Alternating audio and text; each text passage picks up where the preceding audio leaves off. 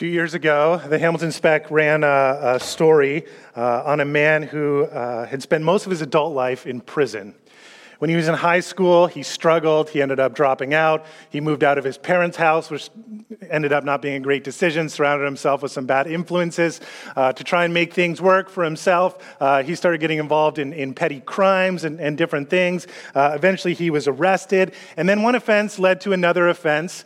And by the time he was 43 years old, he had spent 16 of the previous 20 years in jail. Almost his entire life, he had been in jail. After his last release, he was 43 years old, he went out into the world and he actually started making some real positive progress for himself. He went out and he got a job. It wasn't the perfect job, but he found somebody that was willing to take a chance on him, even though he had a record. He didn't have any money. You know, he left jail with like $5 or something that they gave him. And so he found a place to live. It was temporary in a hotel. But again, somebody took a chance on him and he was starting to build back his life. And then one day, he went to a few towns over to visit his sister.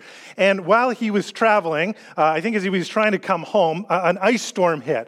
And he found himself all of a sudden stuck there with no way to get home. He couldn't get back. And he looked around and he realized that he didn't have a place to stay and he didn't have proper identification, which meant he couldn't go to a shelter, and he hadn't got his first real paycheck yet, and so he didn't have any money for a hotel. And then he started thinking about it, and he realized that because of the ice storm, he probably wasn't going to get home that night, which means he wouldn't have been ready for his shift to get to work the next day, which means it would be just another job that he was going to lose in a string of a whole bunch of jobs throughout his life every time he came out of prison that he was losing.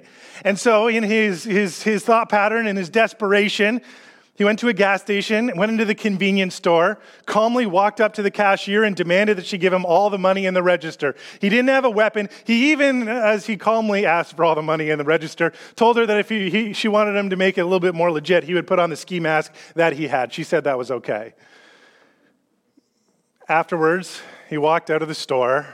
He didn't run away, basically just waited there until the police came and took him back to jail. A while later, there was a journalist who was just curious. It was just a strange story, and so ended up interviewing him, and he gave the journalist an interview and asking, what happened. And as they talked, he acknowledged that, thinking back on it, I probably could have just phoned my boss, and I bet you we would have been able to work something out. And acknowledged, you know what, it wasn't a perfect situation, but likely there would have been some way to get a roof over my head, even just for one night while the storm passed. And so for the journalist, as she's writing this article, just asking the question, it begs the question, well, then what happened? Why would you seemingly be willing to go back to prison when, even though if it was a little bit tough, there were certainly options that could have been deployed? And the answer seems to be, and this is not so uncommon for people who have spent large amounts of their lives incarcerated, that once you learn the way of life, once you understand how prison operates, the structure, the boundaries, the routines, often has been noted that it can be very difficult to live without those things. That they become the things that shape, this is what life looks like. This is how I know I've got very routine, very structure. And even if none of us would say, I'd like to go and stay in prison, that after a while, this becomes almost a comfort to say, this is my life. And while I'm not free, I know what every day brings. It's the same. The rules and the structures, I know what's what.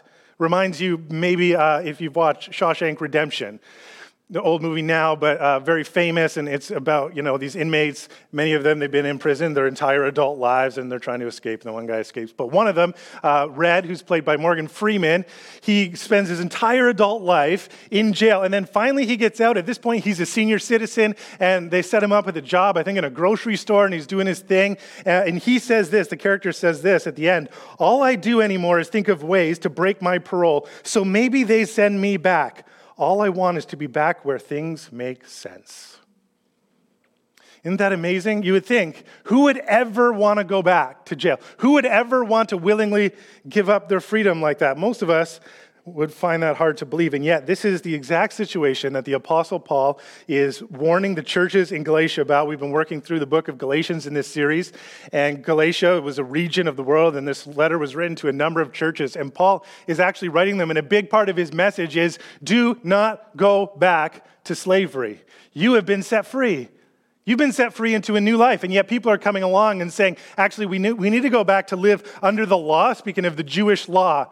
And I think Paul is making a similar point to this article and to the movie Shawshank Redemption, is that for some of us, it's much simpler to say, just give me the laws, just give me what makes us us, and them, what keeps us separate, what makes life easy, what separates me from people who are not like me, what gives me the confidence to know that this is just my very secure, regulated life. And Paul is going to argue to them and say, no, life is so much more than that. Do not go back to jail.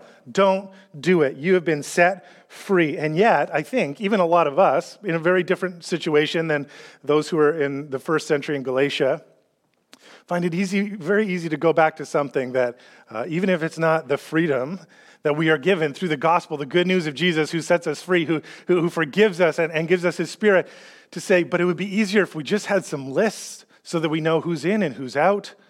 How I know that I'm saved and that person's not saved. How do I know that I'm good and they're bad? How do I know that my little category and my box in my life is safe and easy and everything is good? If you could just give me the list, if you could just give me the rules, if you could just give me the laws, we might actually be more comfortable with that. And yet, we've been called to so much more. And such a more deep and profound, meaningful life. Remember, just to get a little bit of context of this. So here's the Galatians, people in the region of Galatia, these little churches who have been planted. Just think of the resources that they have and don't have and compare it to us. So many of the early Christians, we've talked about this a number of times, were Jewish because Jesus was Jewish and he started, right in his own tradition. And so most of the early followers of Jesus were Jewish. And then all of a sudden, this message is going to people that are very unlike them, people that don't have the Jewish scriptures, which is basically the Christian Old Testament. They don't have any of that history. They don't have any of that background. They don't know those scriptures. They don't know the law. They don't know the prophets. They don't have, and then just think of this. The people in Galatia also do not have the New Testament that we have. Galatians, most likely, there's a little bit of debate, but most likely, the book of Galatians was the first book of the New Testament written. So, and likely, none of those people who actually first received it knew that it was going to be the Bible. It was just a letter Paul wrote to them. So they don't have, think of this, they don't have the Gospels telling them about Jesus like we can read. They don't have other letters. They don't have Revelation. They don't have any of the New Testament that largely is trying to figure out, in light of Jesus, how do we live? How do we work all this out of what Jesus has done now in this new era? What's going on? They don't have any of that. And so think of how threatening that is for some of the Jewish leaders who are coming, and they're, it matters how we live. It matters about our morality. Our religious views matter. And they come and they plant these churches, and all of a sudden you've got all these people who not only don't share your history, but the future is largely unwritten for them. It's not like they can just go, open up to Acts. They don't have Acts yet. Open up to this hadn't been written yet. So just think of how in some ways they would have thought this is very a risky place to be in life. How do we know who we are? How do we know what unites us? They're really running off of the eyewitness testimonies of the apostles who spent time with Jesus. That's why Paul, in the beginning of this letter, week 1, we were talking about it, he's arguing for the fact that he's an apostle because he didn't follow Jesus around before his crucifixion for 3 years like some of the others did. He met Jesus mystically on the road to Damascus after Jesus' resurrection, but he's still saying, I'm an eyewitness to Jesus. I've met him. I talked to him. That's where my authority comes from. That's what they're going off of here. That and what we're going to talk about today, what really truly unites them, and I think what will really truly unite us. Because as much as we would like to say, wow, let's just build up a system that just makes everything very clear. Here's all our rules and our laws that make us feel safe, make us feel like we're on the right side of the walls, to realize that God has called us to something bigger and something better than that. So what is it? In a world that continues to be very polarized, even for us, man, I look out at our church and just see a wonderful, wonderful diversity. It's a beautiful thing. People, over the years that I've been here, I've met people from all over the world coming to Westside. Amazing. Some of you're at McMaster University and you walk through that campus and every day you see people from probably every continent on the face of the planet that are all right here in our city. And really walk in any part of Hamilton, you can find that's true. It's beautiful and wonderful. But we also have to acknowledge with that comes the fact that sometimes it gets messy because it's not just from different parts of the world, but different ways of thinking, different backgrounds, different upbringings. different systems that have been pumped into our minds and how we see the world and what we think our lives should look like. And it is beautiful and wonderful, but we also have to acknowledge, not without its challenges, right? Because then we disagree. There's conflict. What are we supposed to do? So today I want to ask that question. What is it that will bring us together? What is it that will unite us in a world like that? In the midst of diversity, we talked about that last week. As we celebrate our diversity, we still have to figure out what is it that holds us together when there could be so many different things? And when life cannot just fit in a nice, tidy little box, and love doesn't fit in just a bunch of rules and laws, what is it that's going to really bind us together? So Galatians chapter 4, if you have a Bible, I'd love for you to turn and read with me. I'm going to start in verse 1 today. And just share with you some insights that I hope will be helpful and helpful for us. I need you to promise me something. As you're here today or watching online today, you need to continue the rest of this series. You need to join us next week. Be here in person, watch online, because what we talk about receiving today, we're going to talk about so many practical ways of living out over the next 3 weeks or so. It's going to be really, really important, because if today you go, okay, that was important, that was great, but what do I do with it? You're going to need to follow along. Next week, and I think this is going to be just such an important topic for us to wrestle through. Next week, we're going to talk about what really freedom looks like. And as I'm looking out into the world and all the things we're dealing with, whether it's protocols for COVID, whether it's war in Ukraine and Russia, what is real freedom that we're called to, and how do we live that out? So you're not going to want to miss it. It's going to be really practical. Today, though, we really need to build a foundation for how we get to those practical steps. So that's what we're going to do. Galatians chapter 4, verse 1 says, think of it this way. Paul's just taught what we talked about last week in Galatians chapter 3, that God has really broken down the divisions between Jew and Gentile, male and female. He talks about this in other ways, people who are slaves, people who are free. Those boxes, those categories that we put people in, God has broken down and brought us all together.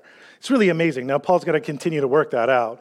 Think of it this way, he says, if a father dies and leaves an inheritance for his young children, those children are not much better off than slaves until they grow up, even though they actually own everything their father had.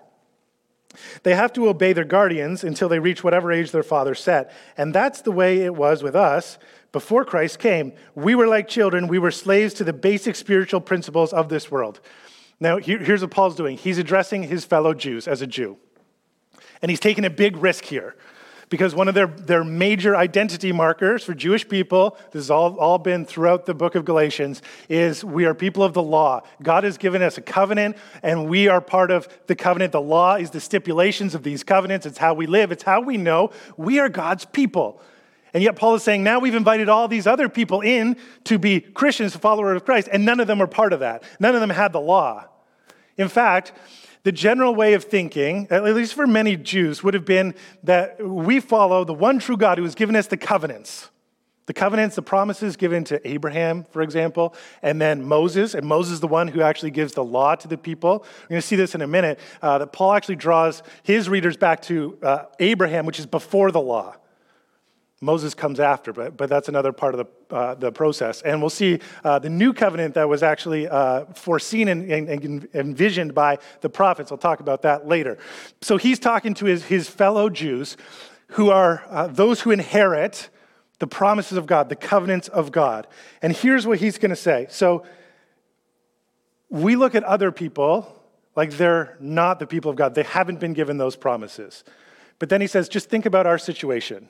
Because we think we're the children, we're the inheritors, the heirs of all of these great blessings. But he says here's the thing. If the Father gives you inheritance until you're of age, until you get to that time of fulfillment where you actually get what your Father has left you of his inheritance, you're the same as a slave. Go, wow, that's a huge risk, isn't it, to the Jewish people? They wouldn't have thought that way. What he's trying to do is saying, we've put ourselves over here like we're kind of better. But let's deconstruct that a little bit and realize, yes, we had the law. Yes, it had a purpose. Yes, it was a good thing. But we thought we were children. We were actually slaves, just like we think everybody else is. It's remarkable. He talks about the basic spiritual principles at the end of that passage we read. We were children. We were slaves to the basic spiritual principles. That term most likely means something like guardian angels or deities that looked after other nations. So in the ancient world, it would be very common that a nation would have a national god or gods, goddesses, and this is who takes care of us. This is what Paul's referring to, or certain angelic beings. This is who provides for us and cares for us. These are the basic spiritual principles. There's other translations, the basic elemental principles. But this is who we rely on as our gods or our goddesses to give us what we need. And the point Paul is making here is, while we think we're the people who follow the one true God, okay, and those people are not, he's saying when we got so addicted to the law had come to function like this kind of false god. Wow, that's incredibly difficult for his original audience to hear.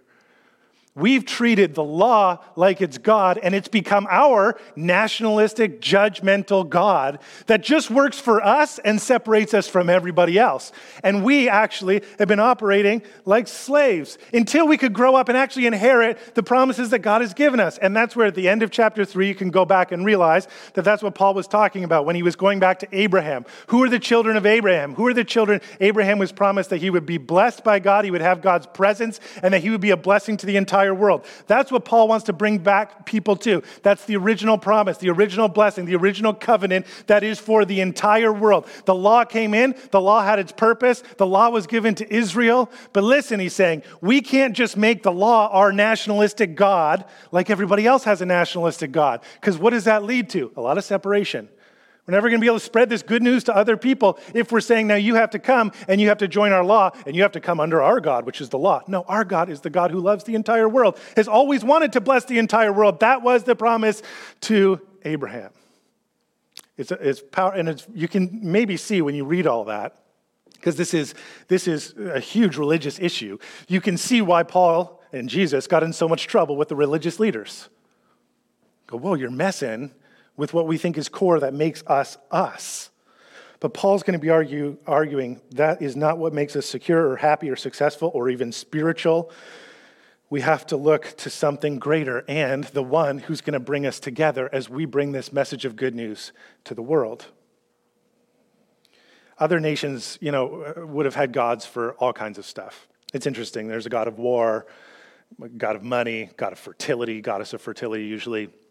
All these things, if you want this, if you need this, there's a certain God to worship, and if you do the right things, they'll give you what you need or what you want. Interesting, we do too, don't we? We don't call them gods. We don't call them basic spiritual principles or elemental principles of the world. But there are those things that we worship, that we give ourselves to, that we sacrifice to in order to get what we think we want and what we need, and the things that oftentimes try to differentiate ourselves from other people. Whatever. I mean, I don't think they change much. Still the same things. Still money, still power, still sex. But these things become gods and goddesses that we just need to please in order for us to get what we want. I love Scott McKnight. He says this when he's talking about, so now we want to think about the idea of, well then, who are we supposed to follow? What unites us? What leads us together as a community? And he says this: hedonists are led by their desires, materialists are led by their possessions, and legalists are led by their laws. And that's where Paul's at here. The legalist saying, not just whether the law is good or bad, but this is who we are. This is our identity. And of course, none of those are good. They all become divisive, selfish, nationalistic. They're power grabs, whatever. They just don't lead us to the place where we want to go. So what is it that should prompt our actions, our emotions, our attitudes, our behavior? What should determine our careers? What should determine how we treat each other, how we organize as a community, as a church, as a group of people? Is it law? Is it our desires? Is it our emotions? Is it our possessions? What is it? Who is it? Verse 4 says, Paul continues, so remember, he's saying, listen, when we were children, we were following the law, but we were just like slaves, just like everybody else. We weren't free because we hadn't really inherited the true promises yet. Verse 4, he says, but when the right time came, God sent his son, born of a woman, subject to the law. So under our law, God sent him to buy freedom for us who were slaves to the law so that he could adopt us as his very own children. It's beautiful. And because we are his children, God has sent the Spirit of his Son into our hearts, prompting us to call out, Abba, Father. So the moment finally came, and we were ready to inherit everything that we were told we could inherit. We were ready to inherit the promises of Abraham, the blessing of God. All of the law was now being fulfilled. In what? In whom? In Jesus, who was sent to a woman born under the law so that he could come, die for us, show us what real love looked like, and free us from that law, and to bring his good news, the kingdom of God, of that love and grace and forgiveness to the entire world. Powerful message for Jew and Gentile alike, for the entire world. Not this nationalistic, divisive, us versus you kind of God, but an invitation for everybody to experience what real love is, what real community is, what real spirituality is. And we see it in Jesus so clearly. And then you see, this is actually one of these texts. So the early Christians, when the Bible was written, maybe you've heard of the Trinity as a doctrine of Christianity. Father, Son, Holy Spirit. God exists as one. But there are three persons, a very mysterious, hard to explain doctrine. But this is one of the passages, and there's many, where interpreters go and say, they hadn't necessarily mapped out the doctrine of the Trinity yet, but here's where we find it. God sends his Son and then gives his Spirit. We have God the Father sending the Son and then giving us his Spirit, and we see this worked out. So what we see so clearly in Jesus, now we are adopted as children, and what is it that makes us us? Well, God has sent the Spirit of his Son, the Spirit of Christ into our hearts. It's God's presence. It's God's Spirit that lives in us. That's what brings us together. In other words, if we're going to take that quote that I brought from Scott McKnight, we might say this: hedonists are led by their desires, materialists are led by their possessions, legalists are led by their laws, Christians are led by the Spirit of Christ. This is it. This is how we are led. You say, is it laws? Is it rules? Okay, well, there's a place for those things. But at the core, who are we? What brings us together? What unites us, even in a world where there's so much that could divide us? It is that the Spirit of God, the Spirit of Christ, lives in me. And when I understand that that is a gift that's been given to me, I can't withhold it from you. I must look for the Spirit of God in you also, and you in me, and us in one another. As a church, as a community, to now say, what holds us together is the Spirit of God living and working in us and through us. Now, do you see how risky it is? See how risky it is? Paul takes a big risk here, because you would say, yeah, but if you could just give me the simple steps. And you go, there are some simple steps, and we learn those and we move on. But real spiritual maturity, real depth is going to be messier than that. It's going to be more complicated. It's going to require not just knowledge of what is it that I'm supposed to do and not supposed to do, what's the right, what's the wrong, who's in, who's out, but it's going to require wisdom to live in this life and to live together in relationship in a deeper way. It's risky, but how can you do love any other way? You can't just regulate love. You can't just write a bunch of laws for love. That's not how love works. And so you learn the laws because we have to learn how to live in some certain order and stuff. But what is it ultimately that holds us together? Well, it's love, and law just isn't a big enough container for love. It's good. This was always the vision of the prophets. Think of Jeremiah 31. This is part of where we get what we call the new covenant given to the prophets. Jeremiah says, but this is the new covenant I will make with the people of Israel after those days. So you've got the covenant of Abraham. Yes, you've got the covenant of Moses. And there's others. But this is the new covenant. This is God speaking, that I'll make with Israel in those days, said the Lord. I will put my instructions deep within them, and I will write them on their hearts. I will be their God, and they will be my people. And they will not need to teach their neighbors, nor will they need to teach their relatives, saying, you should know the Lord, for everyone, from the least to the greatest, will know me already, says the Lord, and I will forgive their wickedness, and I will never again remember their sins. Isn't that a beautiful covenant? You say, what should our relationship with God look like? Isn't that a beautiful picture? I will be your God, and you will be my people. I will remember your sins no more. And my instructions, would you put them in a book for us so that we can read them? I'll go further. I'll put them in your heart. I'll change your mind. I'll transform who you are. It's a beautiful picture that the prophets looked forward to. Ezekiel 36 said it very similarly. He said, and I will give you a new heart. Again, this is God. I will give you a new heart, and a new spirit I will put within you. And I will remove the heart of stone from your flesh and give you a heart of flesh, and I will put my spirit within you and cause you to walk in my statutes and be careful to obey my rules. You say, so it's not that there's no rules. It's not that we just, we'll do whatever we want. It's not that our God becomes our feelings or our desires or whatever whim that we might have. It's that the Spirit of God actually has the power to transform who we are, not just try to legislate what we should do. The law can inform us, but it is the Spirit of God that transforms us. Only love can do that. Law can tell you what you should do or what you shouldn't do, but law can't change your heart. The Spirit of God does that. What holds us together? The laws and the rules? No. Can we do whatever we want? That's not what I'm saying either. But what is it? Who is it that transforms us? It is the Spirit of God in our hearts, is that we trust the Spirit of God to change who we are. That's what He promised us He would do. That is the new covenant. Paul is saying, do not go back to the old covenant. You're putting yourself back in jail. You say, but it's scary out here. It's scary in a world where I don't always know what to do. It's scary when I don't just have a list of exactly what I should do and not do. It's scary when people are different from me and we don't just have categories that separate us out. It's scary. Yes. And it is love. And it is God's Spirit. And it will require trust, and it will require wisdom, and it will require us listening intently to what God is speaking to us, to examining our hearts and what's in there, and what is of the Spirit and what is not. And it is what God has given us. I think in this passage there are two elements of the Spirit's leading that Paul indicates, and he wants us to know. The Spirit will lead us, number one, in intimacy with God. This is crucial. If we're going to get this right, how will the Spirit of God, how will He hold us together, even in such a polarized world? Number one, it's intimacy with God. We will come to know God better and deeper, and His heart will become our heart. This is what we read, that the Spirit will call us, as Jesus called Him, call our Father God Abba. Abba, Father, that we would cry out to Him. This is, in the original language, a term that would have been used not just for little kids to their father, but even older kids to their father. And it is a title of intimacy. That you might call out to your Father, the Father who loves you, provides for you, protects you, forgives you. All the things that we read about in that new covenant. That we would be able to come to a place. I think some of us, we imagine God to be more like Zeus than God of the Bible.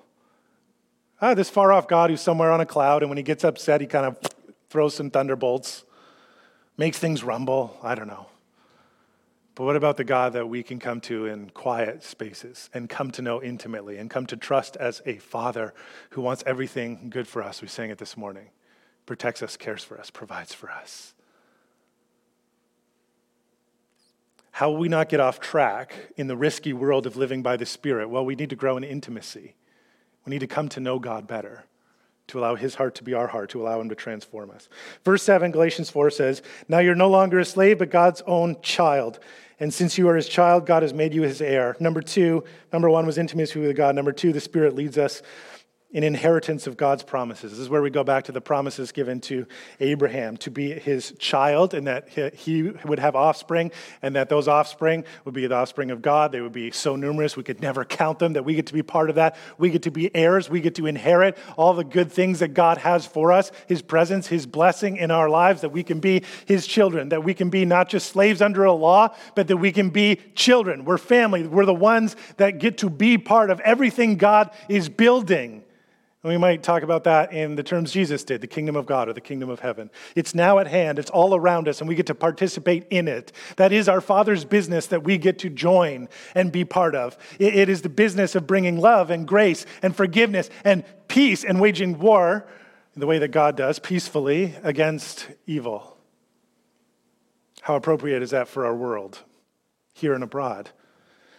The inheritance of God's promises. No more rigid categories of us versus them. I get it. It's easy just to say we're the good guys, everybody else is the bad guys. But this is an invitation to be part of a family, that everybody is invited to be part of this family. No more rigid categories, no more nationalism, no more judgmentalism. Now it's the Spirit of God's economy of grace that flows to us and through us. By the way, you read Jesus, you read Paul, pretty much the entire Bible, you realize that we can't give what we haven't received, and we will be able to give what we do receive. This is us stepping into economy. Forgiven people, forgive people. People who live in grace, show people grace. People who are loved, show people love. That is why it's so important, as I think Paul is saying here, is you must first start by receiving all these things that God wants to give to you. We will say much about how we then turn it outwards in the next few weeks, but that's what this morning is about. To receive God's intimacy, invitation to intimacy with us, to receive his inheritance, the promises of his blessing and his presence, to know that God is with us. So hedonists are led by their desires. Materialists are led by their possessions. Legalists are led by their laws. Christians are led by the Spirit of Christ. Here's my question for you today. Functionally speaking, not just what you would say, not what you're supposed to say because you're in church, but functionally speaking, who or what are you led by? Really? What sets your attitude? What sets your expectations? What sets your emotions even? What sets your behaviors? Who is it or what is it that is leading you? For Christians, our call and our invitation is to answer that not just theoretically, but very practically by saying the Spirit of Christ. And where will we find the Spirit of Christ?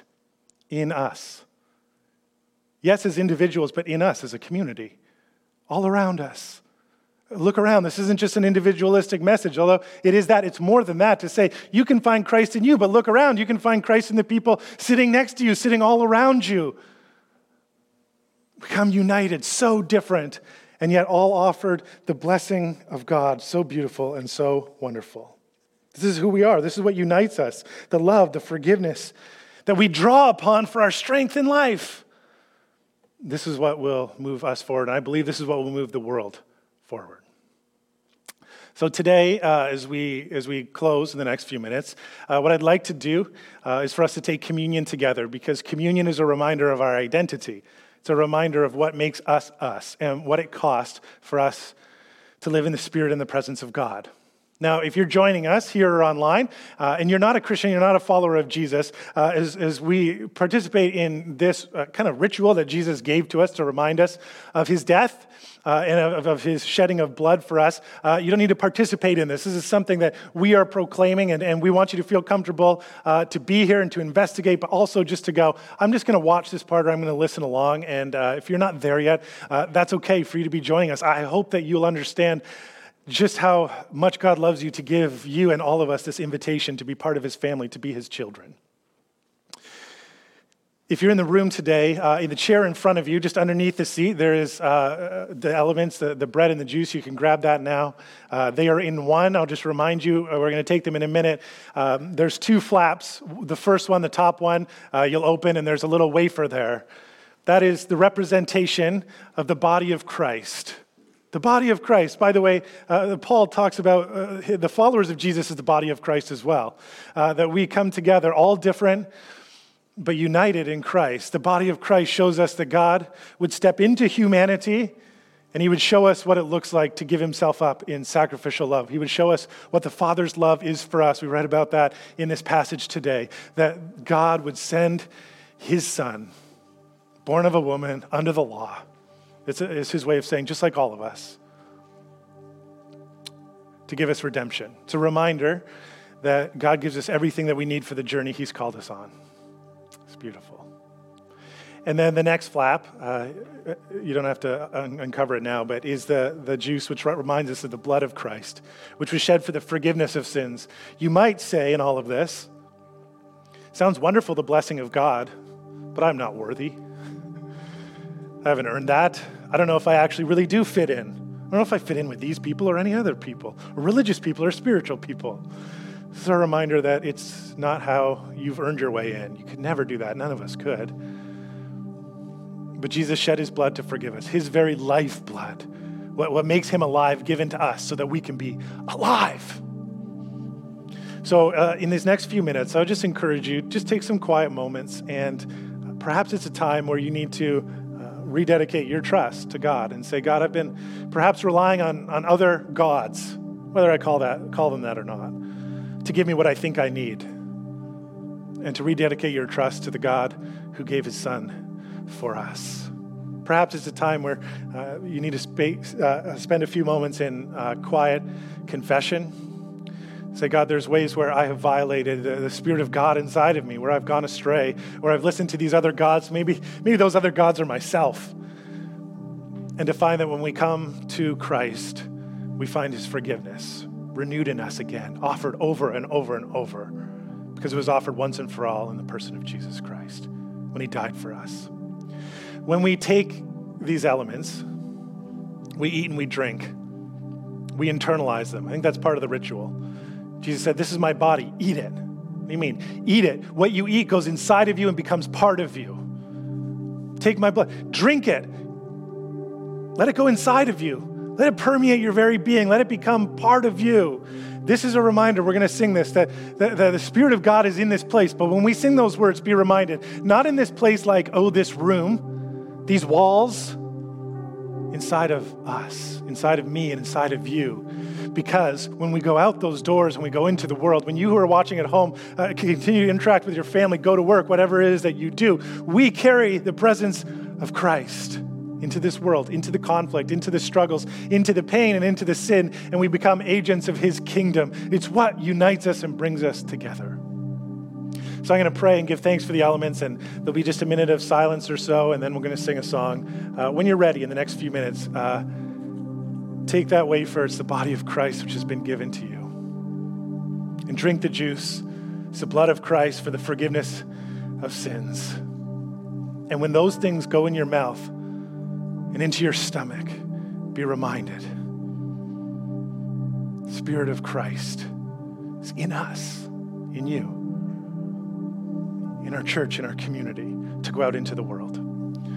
So today, Father, we pray to you and we thank you for sending us your Son, a man born to a woman under the law, to bring freedom from the law, to bring freedom from the sin, to lavish grace and forgiveness upon this world. God, you know the many things that are such a struggle in our world right now, for us personally and for the world globally. And so today, as an act of trust, we thank you for the body of Christ given for us, strength for our journey. Thank you for stepping into our context and our world as a human being, sharing our struggles to show us that you give us everything that we need. Thank you for the blood of Christ that was shed for the forgiveness of sins. And so now we take a moment to confess that which is in us and that which we have done or not done that has offended you, that has taken us away from loving you and loving our brothers and sisters. God, give us forgiveness and the courage to repent and walk in a different way. We thank you for the costly sacrifice of Jesus Christ on the cross. We thank you for his resurrection that assures us of victory over all of these things. And we pray today in our own lives and across the globe that your kingdom come and your will be done on earth as it is in heaven.